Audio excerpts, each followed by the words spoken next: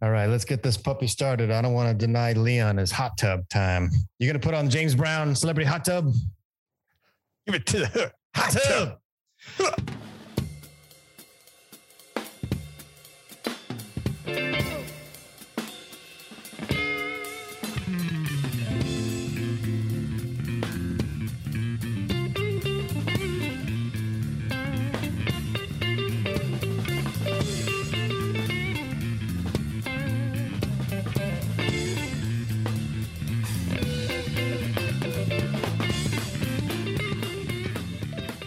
Welcome to the Bottle of Brown podcast.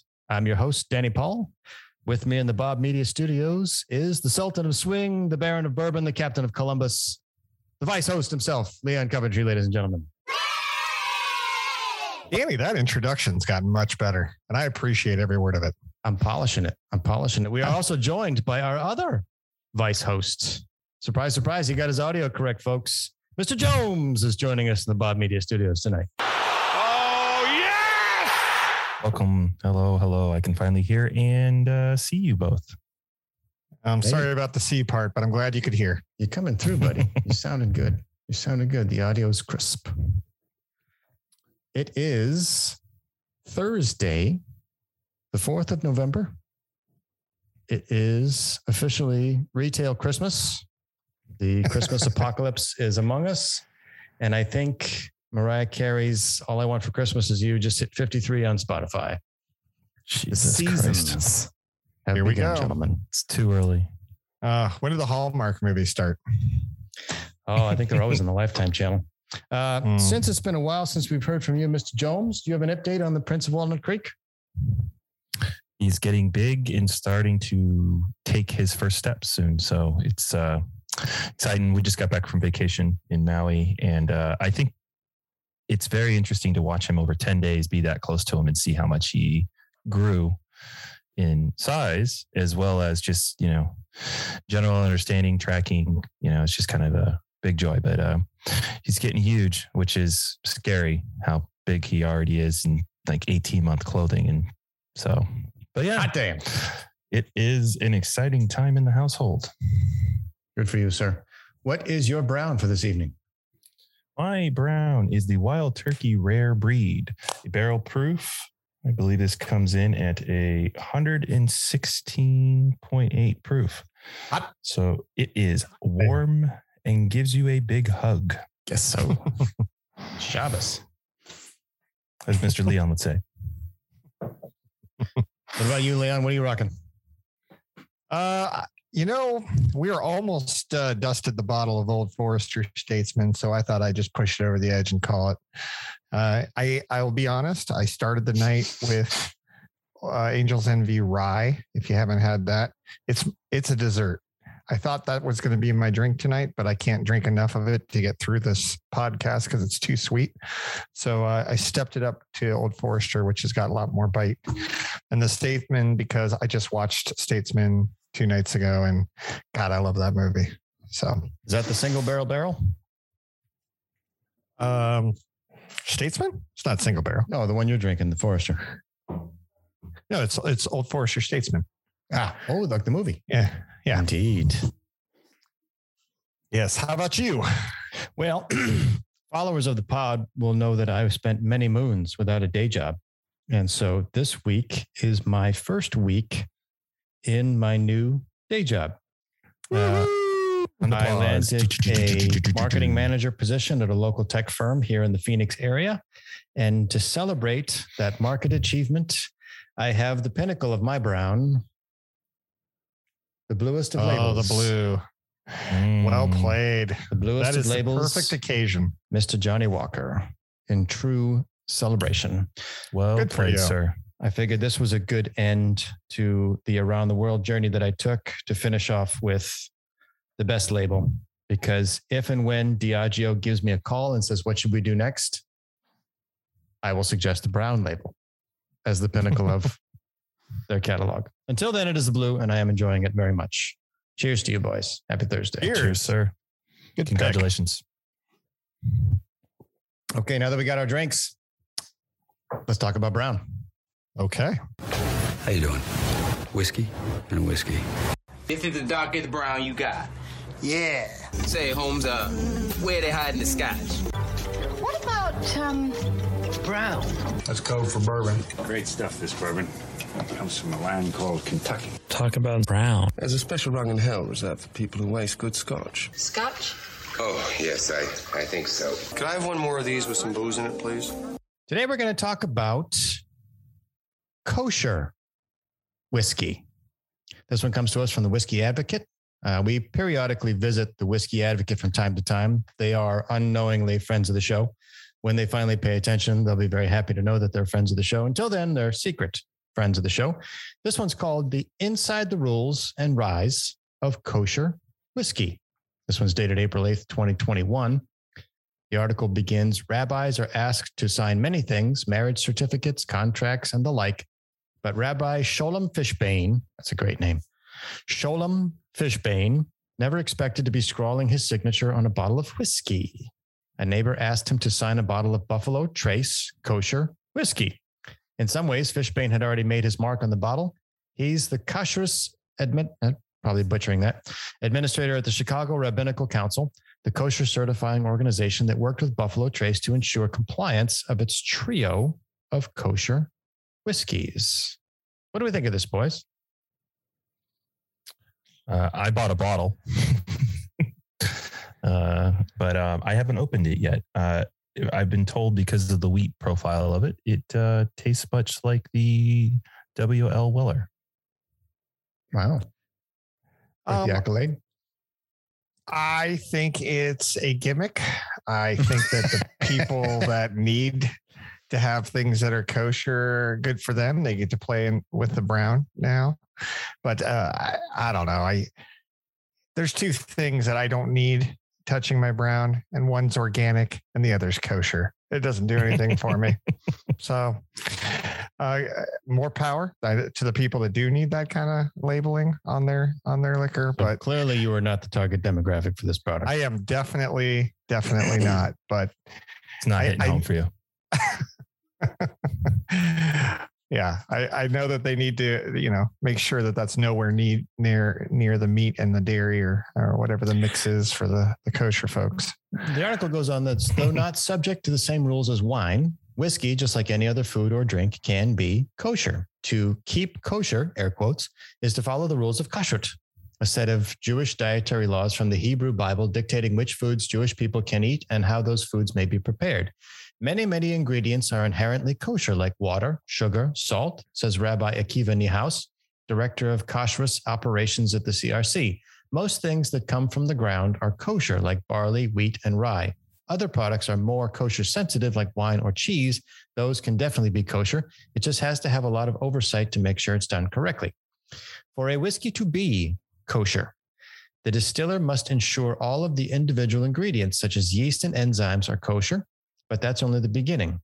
Besides for the ingredients being kosher, you also have to make sure the equipment is kosher. If it's produced on the same lines as something not kosher, then even the equipment would pass on the non-kosher contamination. Everything's got to be separate. You got to use separate dishware. You got to use separate utensils. Everything has to be separate and aside. The Jewish holiday of Passover, usually celebrated in March or April, presents an additional hurdle for Jewish whiskey makers. According to kosher law, a Jew may not own anything which is produced from the primary grains like wheat, rye, barley, etc., which is leavened. These items are referred to collectively as chametz. Jewish-owned whiskey companies need to sell their chametz prior to Passover each year, or else their products are no longer considered kosher. I thought this was interesting for two reasons. One, Buffalo Trace, you're tried and true, and yet you are rejecting it, sir. Two, because it's no longer Halloween. You said it's now the holiday season. What I said is I have no intention of buying it myself. I understand that people will, and there's a market for it. But personally, it's garbage. Kosher whiskey isn't limited to the United States either. Joshua Hatton, president and CEO of the Jewish Whiskey Company, an independent bottler that's home to the Single Cask Nation brand, points out that in the mid-2000s, Glenrothes released Alba Reserve, which was certified kosher. And later, Glenmorangie certified its original expression, and Ardbeg certified its 10-year-old single malt. these whiskeys remain kosher certified today. You heard that part though, Mr. Jones, that you have to drink that before that holiday or it's no longer kosher. So that's right.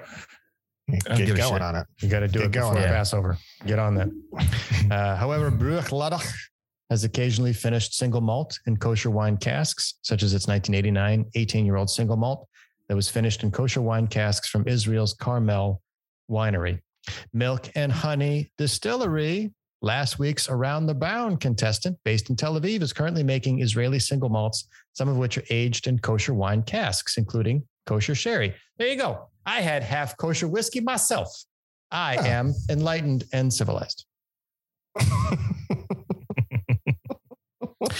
Kashrut is a set of, I'm butchering that, I'm sure, but it's a set of dietary laws within Judaism that dictates what Jews can eat and drink and how those products must be prepared in order to be considered kosher. A distillery works with a kosher certifying organization to ensure that ingredients, equipment, and practices meet these requirements. Certified kosher is always kosher, according to a kosher certifying organization. See, that gives some opportunity for handouts, I think. So let's know where you get the permit from is what I'm saying. The popular names here, Ardbeg, Penderin Kelt. Interesting. It's got a griffin on the front. Milk and Honey, I've featured last week on Bottle of Brown. Koval, Single Barrel. Buffalo Trace, Kosher Wheat. Gentleman Jack. And the Glenrothes. Have you both been to distilleries before? Just one, once upon a time. I'm sure. Don't know. No, don't think so. When you go, especially to the mega ones like Buffalo Trace, pretty much everything you called out there isn't hard for them to accomplish. You know, like they have so many machines that do one thing and only one thing. So there's no reason why there would be any cross contamination.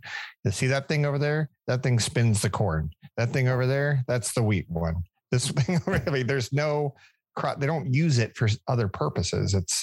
It's a factory, you know? So I think, you know, kudos to them for recognizing that there's a market for this and that they're virtually doing it already outside of a rabbi coming in and doing what they do to say that, yep, I'll put my signature on it. But I think nothing's changed. It's still the same. It's just, I don't know. What it does is it brings our Jewish brothers into the fold. Welcome, Jewish Bobs. L'chaim. Good point. If it creates more popularity, I celebrate it. I retract my earlier statements. Should be able to join the Brown, regardless of your race, color, creed. And that wraps up Brown Banter. But if they do vegan, this is all bullshit. We'll be right back.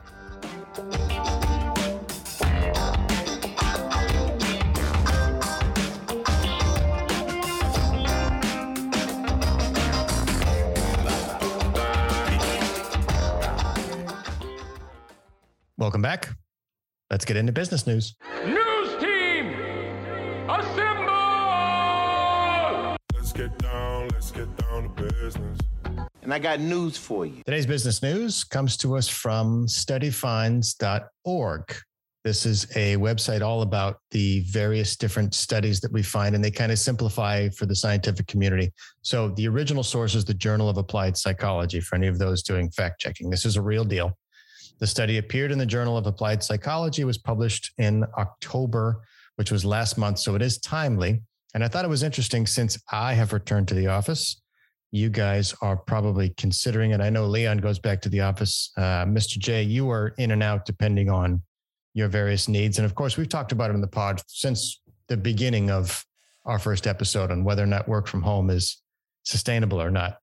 This study brings an interesting twist on our regular conversation about being in the office and the differences between hybrid work and work from home.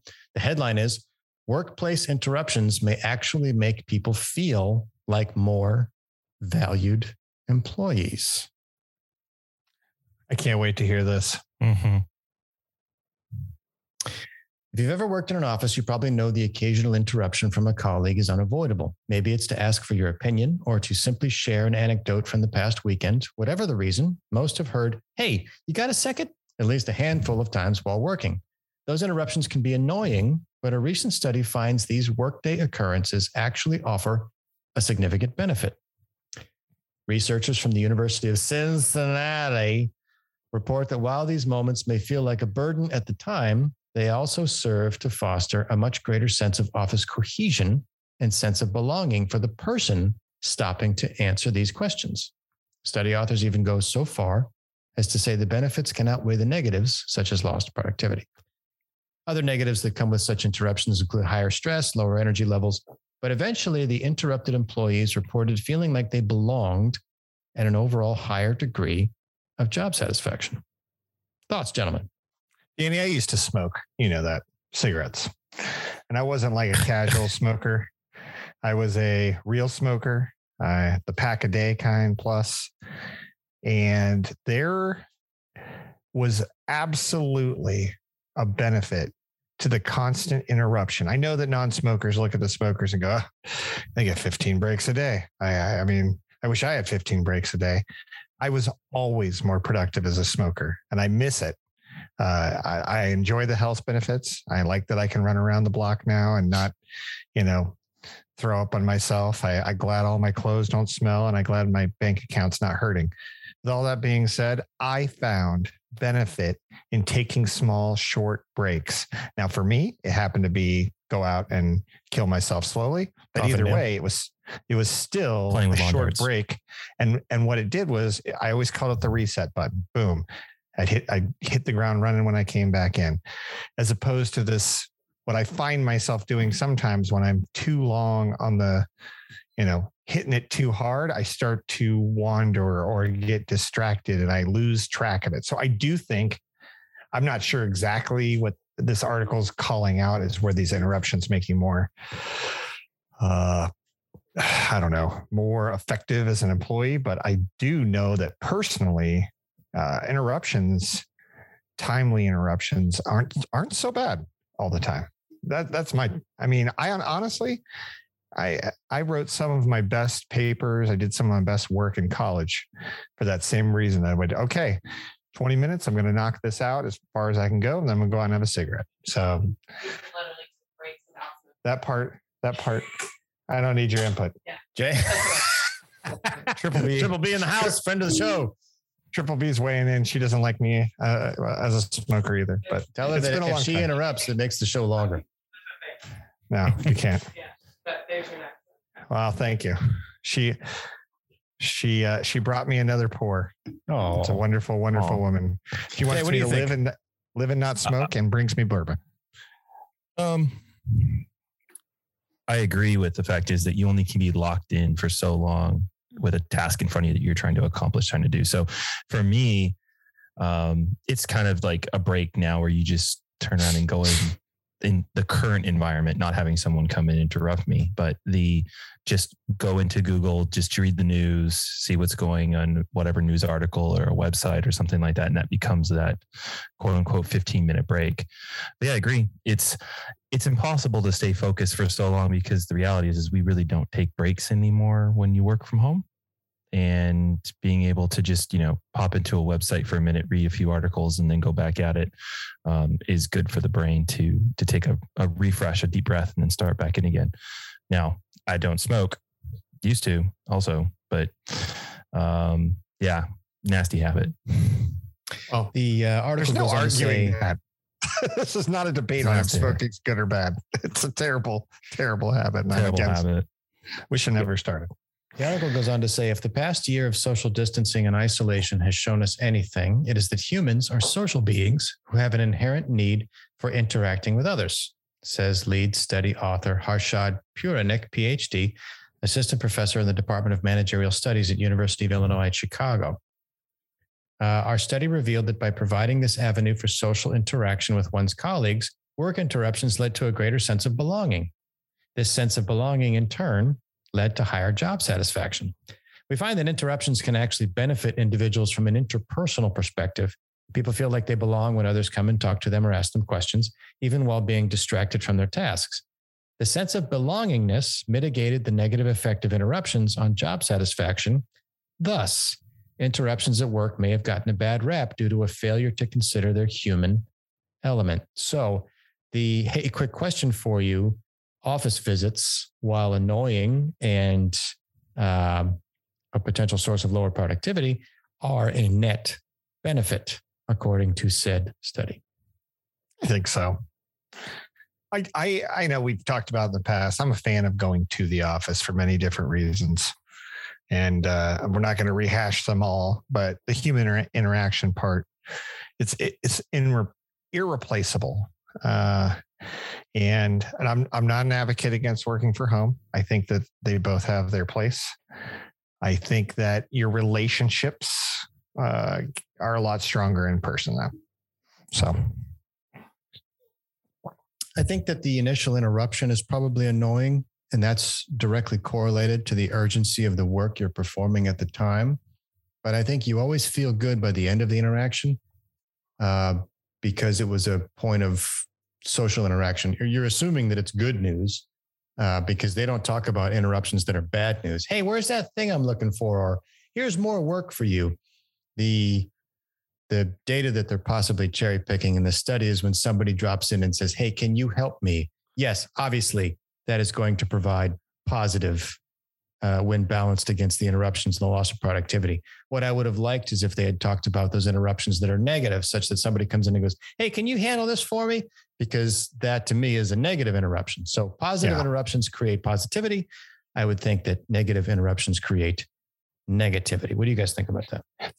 I think it just plays on the whole collaboration aspect of being in the office, where it's difficult, as we've learned in the last year, to be collaborative with people when you're working from home because you're either IMing them, pinging them, or calling them, and the interruption's a little bit different than knowing if their door is closed at their office. So the collaboration piece of this, I think, is a real kind of crux of why you would say it's beneficial, because there's also a self benefit by helping out your coworker, whatever collaboration you're trying to do, as well as fit that kind of conversation piece of worth and so forth. So, yeah. Well, also think about if you're the interrupter. Have you ever had one of those experiences where you're like, hey, in the corporate world, you have to go talk to this boss or the boss of the boss or the 3 levels above that. And you have to get an answer, and you walk up there and obviously they're busy, but they say, come in. You know, something about that. There's a good feeling like, okay, I am important here. Accepted. I am important enough. I'm accepted. I'm important enough. Enter my chambers. Yeah. Enter. Whatever you have to say is important, and I need to hear it. And there's something about that too, that just, it's the collaboration that Mr. J's talking about. And it also makes you feel like you're part of the team, and that kind of, I don't know, feeling you get from that, and camaraderie, or it's a team building thing that no one really even talks about. So I think the article calls that out, and I think it's interesting. Yeah. And it points out the fact is it was lost over the last year as we kind of all learned to adapt in a different way to get the job done. Traditionally, managers and CEOs have worked to eliminate office interruptions whenever possible. These findings, however, suggest supervisors worldwide may want to allow a bit more leeway in that regard moving forward. So water cooler chatter, while annoying and seemingly unproductive, has ancillary benefits and network effects. Heretofore, as it were, so to say. Proven study fact. Appears in the Journal of Applied Psychology. And that wraps up real business news. Let's get to the crank file. I could look for something in the crank file. Crank file. Whatever. Today's crank file comes to us from NBC News. Dated October 28th, 2021. Student staff lap dances at Kentucky High School lead to disciplinary actions. The lap dances occurred because Kentucky. It's kind of a because Kentucky, but I thought this one was just precious, because what they suggested was that this is the thing. This is not an isolated incident.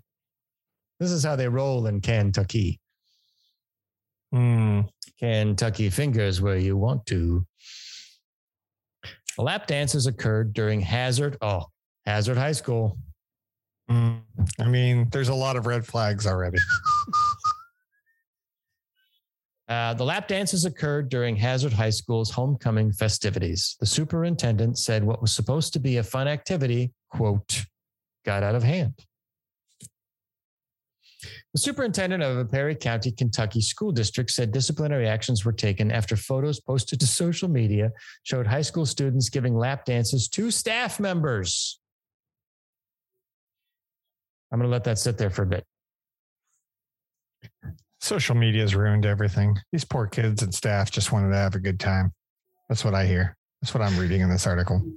Hazard Independent School District Superintendent Sandra Combs said she was made aware of the images on Tuesday and launched an investigation the following day. The pictures are posted on the Hazard High School athletic page, but have since been removed. They are still circulating on social media sites and show scantily clad students appearing to touch and dance in front of staff members. I found photos of inappropriate student-led activities that had since surfaced on social media. The district has the responsibility to address these issues that arise out of school-based activities. As a district, we are doing exactly that, Combs said in a statement. She said appropriate disciplinary actions had been taken, quote unquote, but could not disclose further information because it involves a personnel matter. The lap dances occurred during homecoming festivities at the school, which is located roughly 210 miles from Louisville. Combs said the activities are driven by the students and are supposed to be fun and good-natured, but did not play out as intended. District has not identified any of the staff or students involved. According to the Louisville Courier-Journal, the school's principal, Donald Happy Mobilini, was involved and is pictured in one of the images. The dude's name is Happy. The school is Hazard. The state is Kentucky. And the dude's name is Happy. The principal's nickname is Happy. I feel like this was fate just laying it out, and we are just watching it happen. Okay, I'm going to add a little fuel to this, Leon. You ready? I'm ready. The school's principal, Donald Happy Mobilini, was involved and is pictured in one of the images. Mobilini, who is also the mayor of Hazard, did not immediately respond to a request for comment on Thursday. A city spokesperson could not be reached. And the firefighter. He's the head bucket brigade person. He's the chief cook and bottle washer. Hey, the prince. Oh, the prince made an appearance. For those of you listening at home, little man made an appearance. Okay. I got two opinions on this. As a parent who has kids in school, this is appalling. I hate it. Clean it up. This is an institution for learning. As a person that feels like society in general is getting too hard on themselves, I think it's kind of funny, but let's just move on. Like, nobody was really hurt here.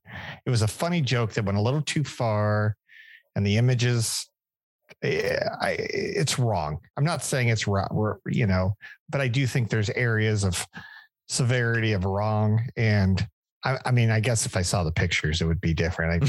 I don't know, but from the description, picture didn't happen. I mean, this is just a news source. Yeah.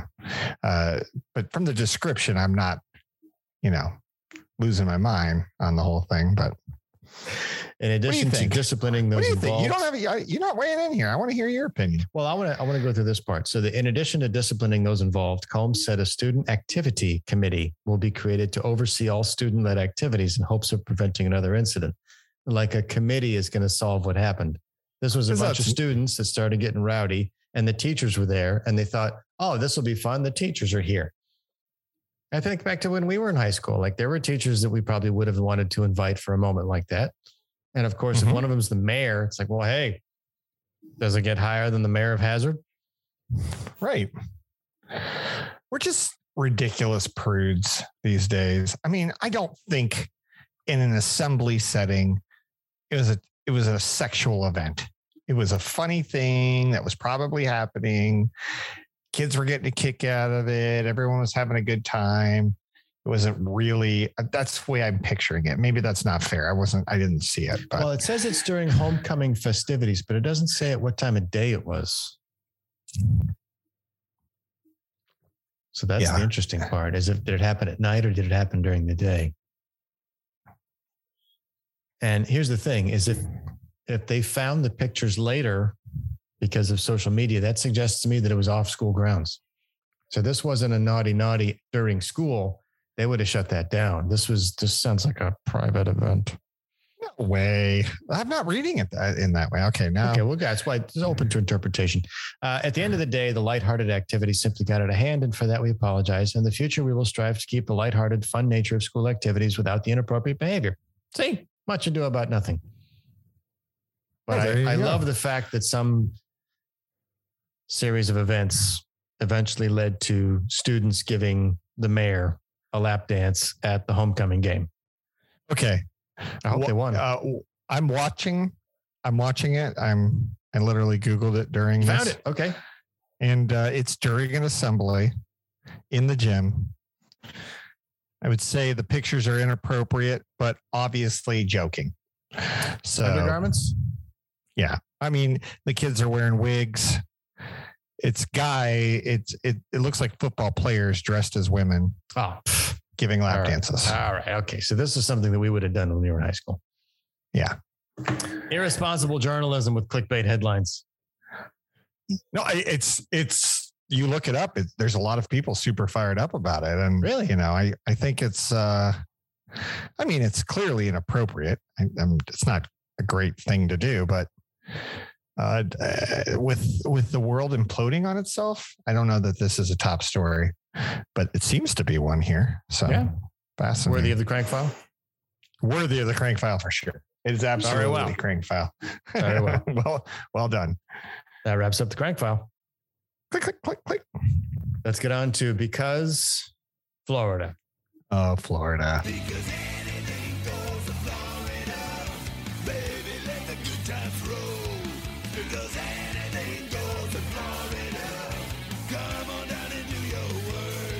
This one comes to us from Florida Keys News. A giant snail that can eat your plants and house eradicated in Florida. Again. What? These Florida things are has enormous. Yeah. Florida has won, at least for now. A battle against an invasive snail that can grow to be 8 inches long, eat 500 kinds of plants, and the stucco off your house. The slimy invaders also carry a parasite that can cause meningitis in humans and pets and is a deal breaker in global agricultural trade. The price tag for getting rid of the dangerous mollusks in the state over the past decade has been $24 million. Holy shit. The Florida Department of Agriculture and Consumer Services said Wednesday that it had eliminated the giant African land snail, an invasive species that was spotted in 2011 near Douglas Park and Coral Gables and quickly spread across Miami-Dade and parts of Broward. How do you eradicate it? That's 2 snails that take up an entire human hand.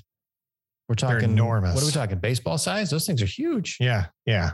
How did they find a shell that big? Softball size, I would say. Yeah, they're big. Eradication means that a live snail hasn't been spotted in Florida in 3 years. The invasive pest, which originally from East Africa, had been around before, infesting South Florida in the late 60s and 70s after a boy returned from Hawaii with 3 snails and gifted them to his grandmother, who released them in her garden. The state was able to control the outbreak in 75. They're in Hawaii, huh? Hawaii, Leon. They're coming for you. I've never seen one before. Well, I didn't realize not until we moved here that I hadn't seen any snails in Ohio. It's not that they didn't exist. It's just we didn't see them. But when we move here to SoCal, they're common as can be. And my daughter and wife are quite freaked out about it. Although my daughter more than anything. So we try to get cute names like Gary from SpongeBob and Turbo and try to ease it. But I'll tell you, if we left the pumpkins out for a couple days, and they love pumpkin. Okay. They migrated towards the pumpkin. I'm glad they don't eat the stucco off my house, though. Yeah, the article goes on. Apart from the risk to human and animal health, the snails love to eat fruits and veggies that Florida farmers grow, threatening a $250 billion industry. If there's a risk that agricultural exports from Florida may harbor the pests, trade partners could refuse shipments from impacted areas. Here's the interesting one. They are hermaphrodites. So when two snails come together to mate, the two of them will generate more than 1,000 eggs. To get rid of them, every single one must be destroyed. Not even buildings are safe when they're around. If the snails don't get enough calcium from the soil for their shells, they gobble up the stucco off the sides of houses, leaving a trail of stinky poop. The U.S. Department of Agriculture and the state of Florida spent a combined $24 million over the past decade on research into the creature's biology and on trying to come up with efficient ways to kill them. Data collection was key as officials were able to deploy resources more efficiently to areas where outbreaks were reported. All right, here's what I'm thinking. First thoughts, right off the top of my head.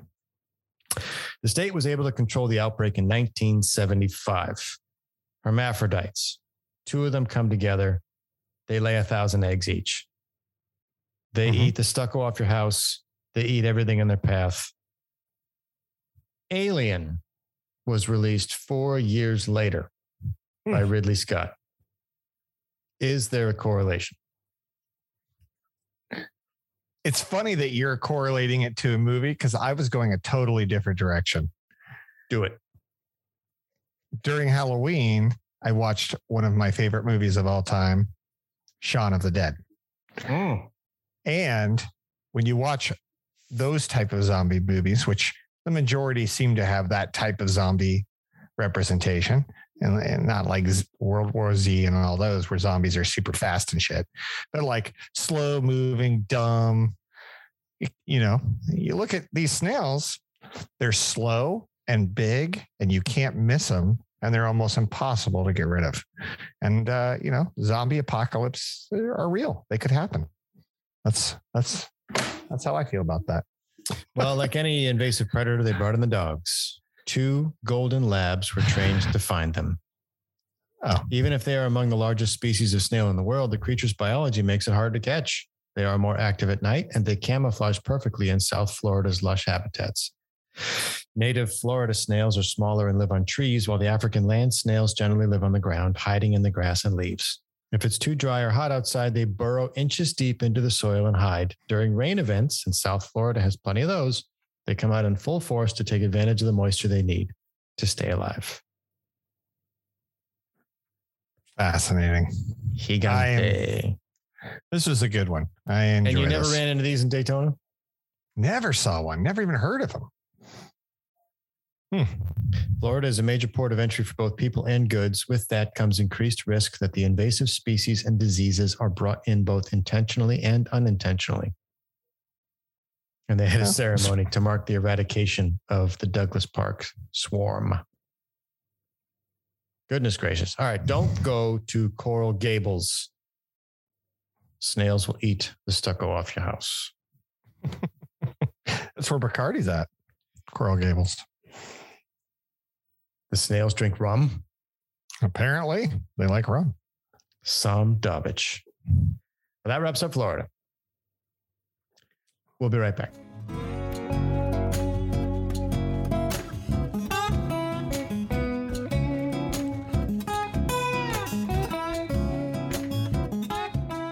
Welcome back. Let's get into parenting. We can make kids right now. That's why we're here. It's not the years, it's the mileage.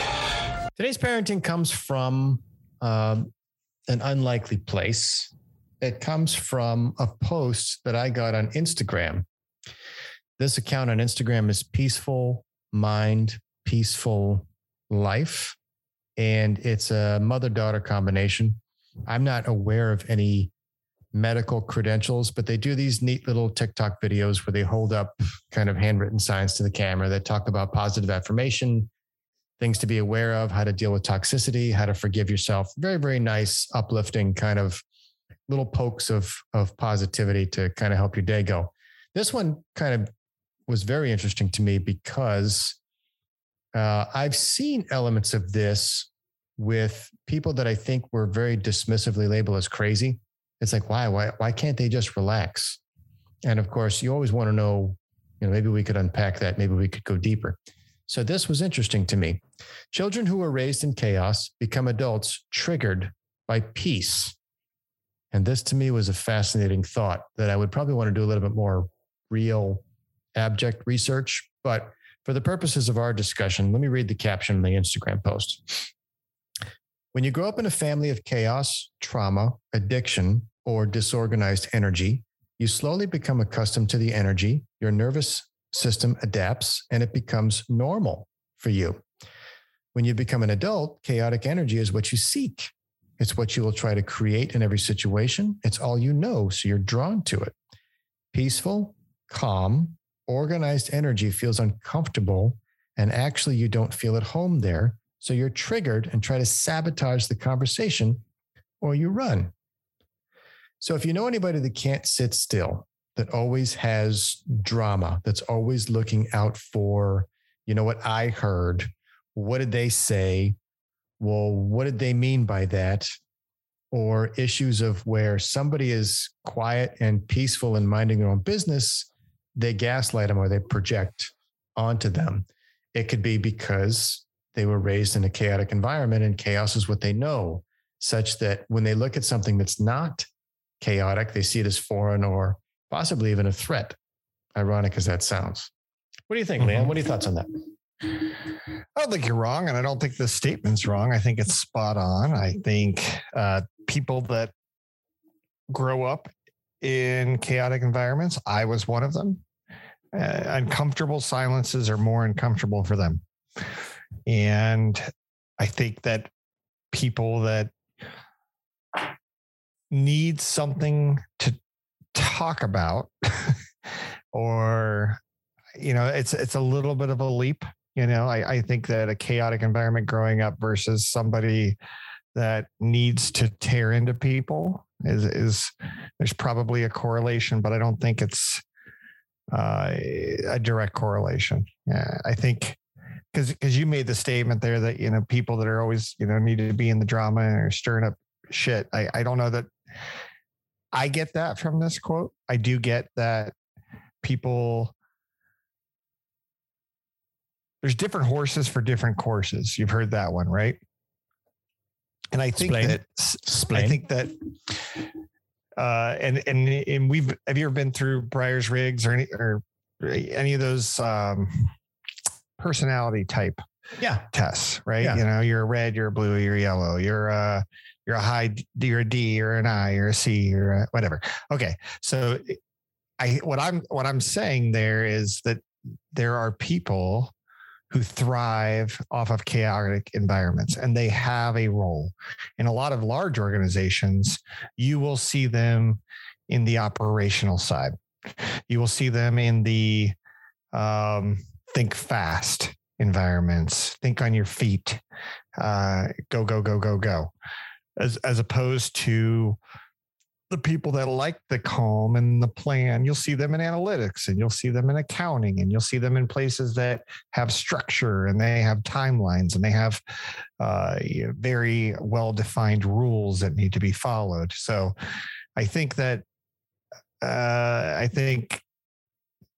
people that are, you can't always prevent being raised in chaos. Sure as shit can't do it in the last 2 years, right? Mm-hmm. I mean, everybody's in chaos right now. They're trying to figure out how to conform to this rapidly changing world around us, all of us are being parents for the first time, and we're trying to figure out how to raise our kids. And at the same time, we're trying to figure out how to keep our head above water in an environment we can't even learn from the past, because this has never happened. So I guess this is a very long-winded way of saying it's not necessarily a bad thing, but it's definitely something that needs to be cognizant. You need to be cognizant of. Yeah, I was thinking and play to your strength. Yeah, I'm not going to refute any of that. I think that personality styles will fit into the workplace with a given task or a certain skill set. And I think people gravitate towards those skill sets based on their inherent personality traits. and whether you apply to the DISC assessment or the Myers-Briggs, as you're talking about, Leon, what I'm thinking about is more people that can't sit still. When you're young, it can be a function of youth because, kids have high metabolisms. They got a lot of energy. They can't sit still. But when you're an adult and you see somebody sitting still and quiet, it's that what they're talking about is the trigger or the attempt to sabotage. It's the, why are you so quiet? Why are you just sitting there? What are you thinking about? What's wrong? It's like, nothing's wrong. It's, I'm just sitting here enjoying the nice weather, or I'm watching the ocean. And I think it's the more of the manic, you have to fill a hole. So what I'm wondering about is in situations like that, you think about specifically what you're talking about the last 2 years. There is chaotic. There is chaos. When you have kids working from home or going to school from home, you have an overdue burden on the parents, and it's usually the mother. It also comes into play where situations like lockdown, where you're stuck, you have a higher instance of domestic abuse. You have a higher instance of child abuse. You have a higher instance of drug dependency. You have a higher instance of substance abuse. All of those things are to fill kind of what they're talking about here. If you can't just be, and I think some people really struggle with that. And it could be an inherent personality trait. It could be, the nurture versus nature argument. But there's also something happened to you earlier on in your life that you're probably not dealing with. And the danger of that, as everybody should realize by now, is we take a lot of it from our parents and we pass it on to our kids. So I agree with your last point there, Leon, is you got to be aware of it at least. So take a moment to try and pay attention to how your children are behaving. If you think it's normal, that's cool, but get an objective opinion, because if somebody else doesn't think it's normal, at least now you have perspective. Mm-hmm. I was hoping Mr. Jones would be with us, but he's got daddy duties, so he won't be able to chime off on this one. But this one resonated with me more than some of the other topics because we've gone deep in the parenting segment. But this one to me is, because of lockdown and all the different ways that people are adapting to life, you do a lot of soul searching in moments like this, and you do a lot of figuring out. So if you grow up in chaotic energy, that's what you're going to seek as an adult. And the one time in your life that you really have control over yourself and your situation is when you're an adult. You're on your own. You can do whatever you want. By needing to seek out chaotic energy, when you're autonomous and you're on your own, that points to maybe some psychological evaluation or at least some internal review. Well, I'll tell you, do you know a better truth teller than a kid? I don't. I mean, they are absolute mirrors of yourself. You see, they say things that you say. In random observations, yes. When you're pressing them for information, I go back to Bill Cosby. Yeah, they do. And one thing's for sure, not only are they truth tellers, but I also know that they can cut right through the bullshit. And a lot of us have been trying to put on fake faces or fake personas, like you're stressed. You're stressed because you have deadlines and you've never had to work from home and you're trying to figure out Zoom and the damn Zoom thing didn't go off. Right. And, your internet's going out and, you're trying to, guys, I'm going to have to work till 11 o'clock tonight again. All these things are going on. And then your kid comes in and like, hey, Timmy, how you doing, Timmy? Timmy, having a good day, Timmy? And they're like, shut the fuck up, Dad. I know what's going on. They understand, they get it. I guess you nailed it by be aware of it, do your best to mitigate it, but you can't put on a fake face and you can't put on a fake persona and think the kids are going to buy it. Well, that's They're true. not. For They're sure. not going to buy it. For sure. So, Mr. Jones, we got a minute left in this segment. Can you see that Instagram post and give us any quick thoughts? This is an interesting topic. Yeah. I mean, it makes sense if you're, so one of my very first jobs was doing after school daycare, and it was really interesting. You were the aftercare guy. I know. I was like the guy that hates kids. Like, oh, let's go give him a bunch of kids to go watch. Okay, but it was interesting. It was also one of the greatest jobs I ever had, probably pretty much because it taught me a lot about myself. But in doing so too, it was really interesting is these kids, if you think about after school daycare programs, they are typically kids from divorced families where the parent has to work, or low income families or whatnot. And it also, this program was really, really expensive in Orange County. So what was really fascinating was some of the kids, they become dull about things that you would think would be triggers, such as abuse or living out of a car or drug usage and so forth. And it was interesting that like how numb they were about those topics. They were just happenstance. They were conversations. They didn't matter. And so when you think about it, like I would love to know where maybe some of these kids are today. Some, probably turned out great and others not so much. And I think to this point is that like, absolutely, if you're a product of your environment and if your environment is chaos, guess what? You're going to have problems. Like, so anyways. Well said, sir. That wraps up parenting.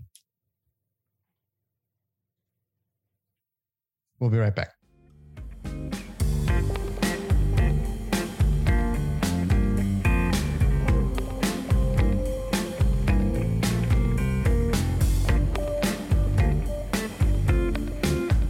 Welcome back. It's time for Leon Loathes. So far, Danny, I haven't heard a single logical reason. No, don't accept this. It's frustrating. And we haven't cured cancer. We have not cured cancer. I don't know the answer. I'm just ranting about it. Danny, Mr. J, you missed it last week. I was all fired up to talk about how mad I was at the utilities and how we have to deal with their systems that they've designed. Us, the consumer, we have to conform to their system. And right when I was about to go off on it, what do you think happened? And I am not kidding you. I have it written here. It's proof. What do you think happened? Power went out. Power went out right at the Leon. He was starting to heat up, like the burners were on. We were going to put the pot over the flames to boil the water, and boom, power outage. Flashover is about to happen. I've spent over 20 hours on the phone this week alone with the utility companies because the mail system is running behind so much that I'm actually getting bills arriving the day or days after they're already due. So I'm scrambling to try to get them all paperless at this point so that I can make sure that I can stay on top of them faster. Not only do I have to convert my systems and my processes in the office to conform to a paperless system, I have to sit on the phone and try to create a new process for each one of these horrible companies that will not in any way help their consumer with their product. It's my system, deal with it.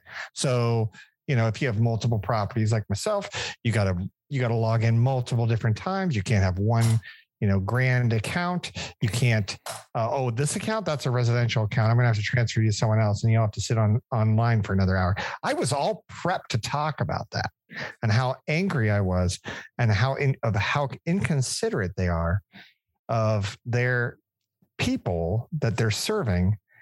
And what happens? The power goes out. So I'm like, well, that's ironic. So then I do a little bit of research because I'm sitting in the black around my house, we're using my phone as a flashlight. And I realized that this was a planned outage. They just decided we needed to work on the lines.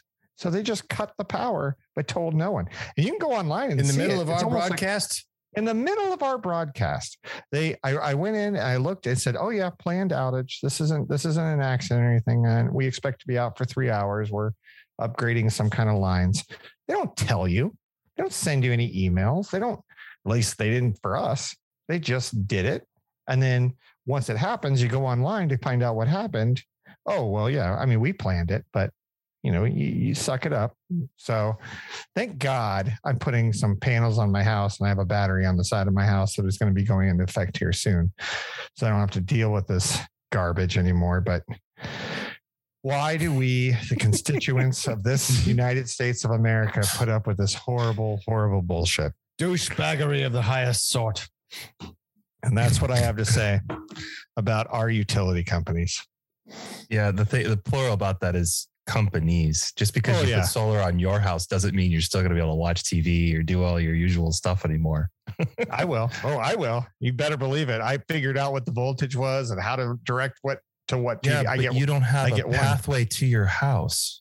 What are you talking about? I have solar panels.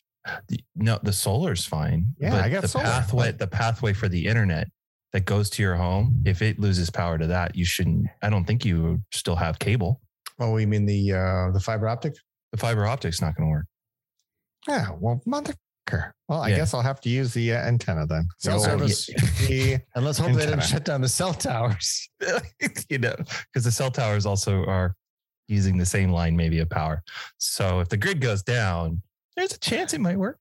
It's a 6-hour drive out to Phoenix. I like bursting your bubble, sir. If you're in a hurry. I got a spare room. I got plenty of juice. We'll do a live episode. Oh. And a poo.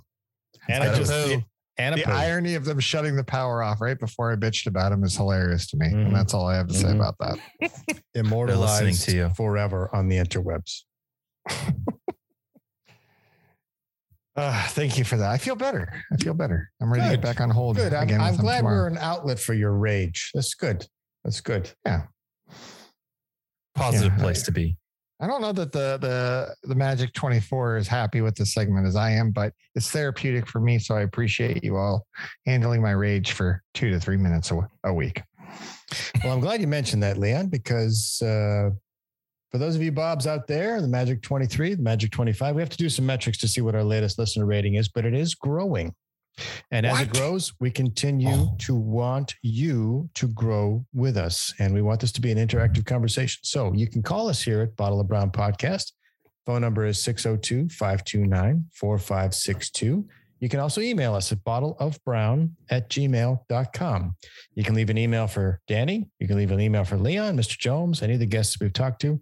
Please give us some ideas. Let us know what you want to talk about. And always, if you like the show, please share it with others. And of course, subscribe on Apple Podcasts, Google Podcasts, Spotify, or wherever else you get your podcasts. Gentlemen, that wraps us. I believe Leon has a date with the bubbly. And of course, Mr. J has to take care of the prince. I myself am going to hit it early because my new job requires a 1-hour commute each way. Whoa. Ooh. Time for rev up that motorcycle. I'll see you gentlemen next week. Same Brown time, same Brown channel. As usual, it's a pleasure, gentlemen. BottleofBrown.com.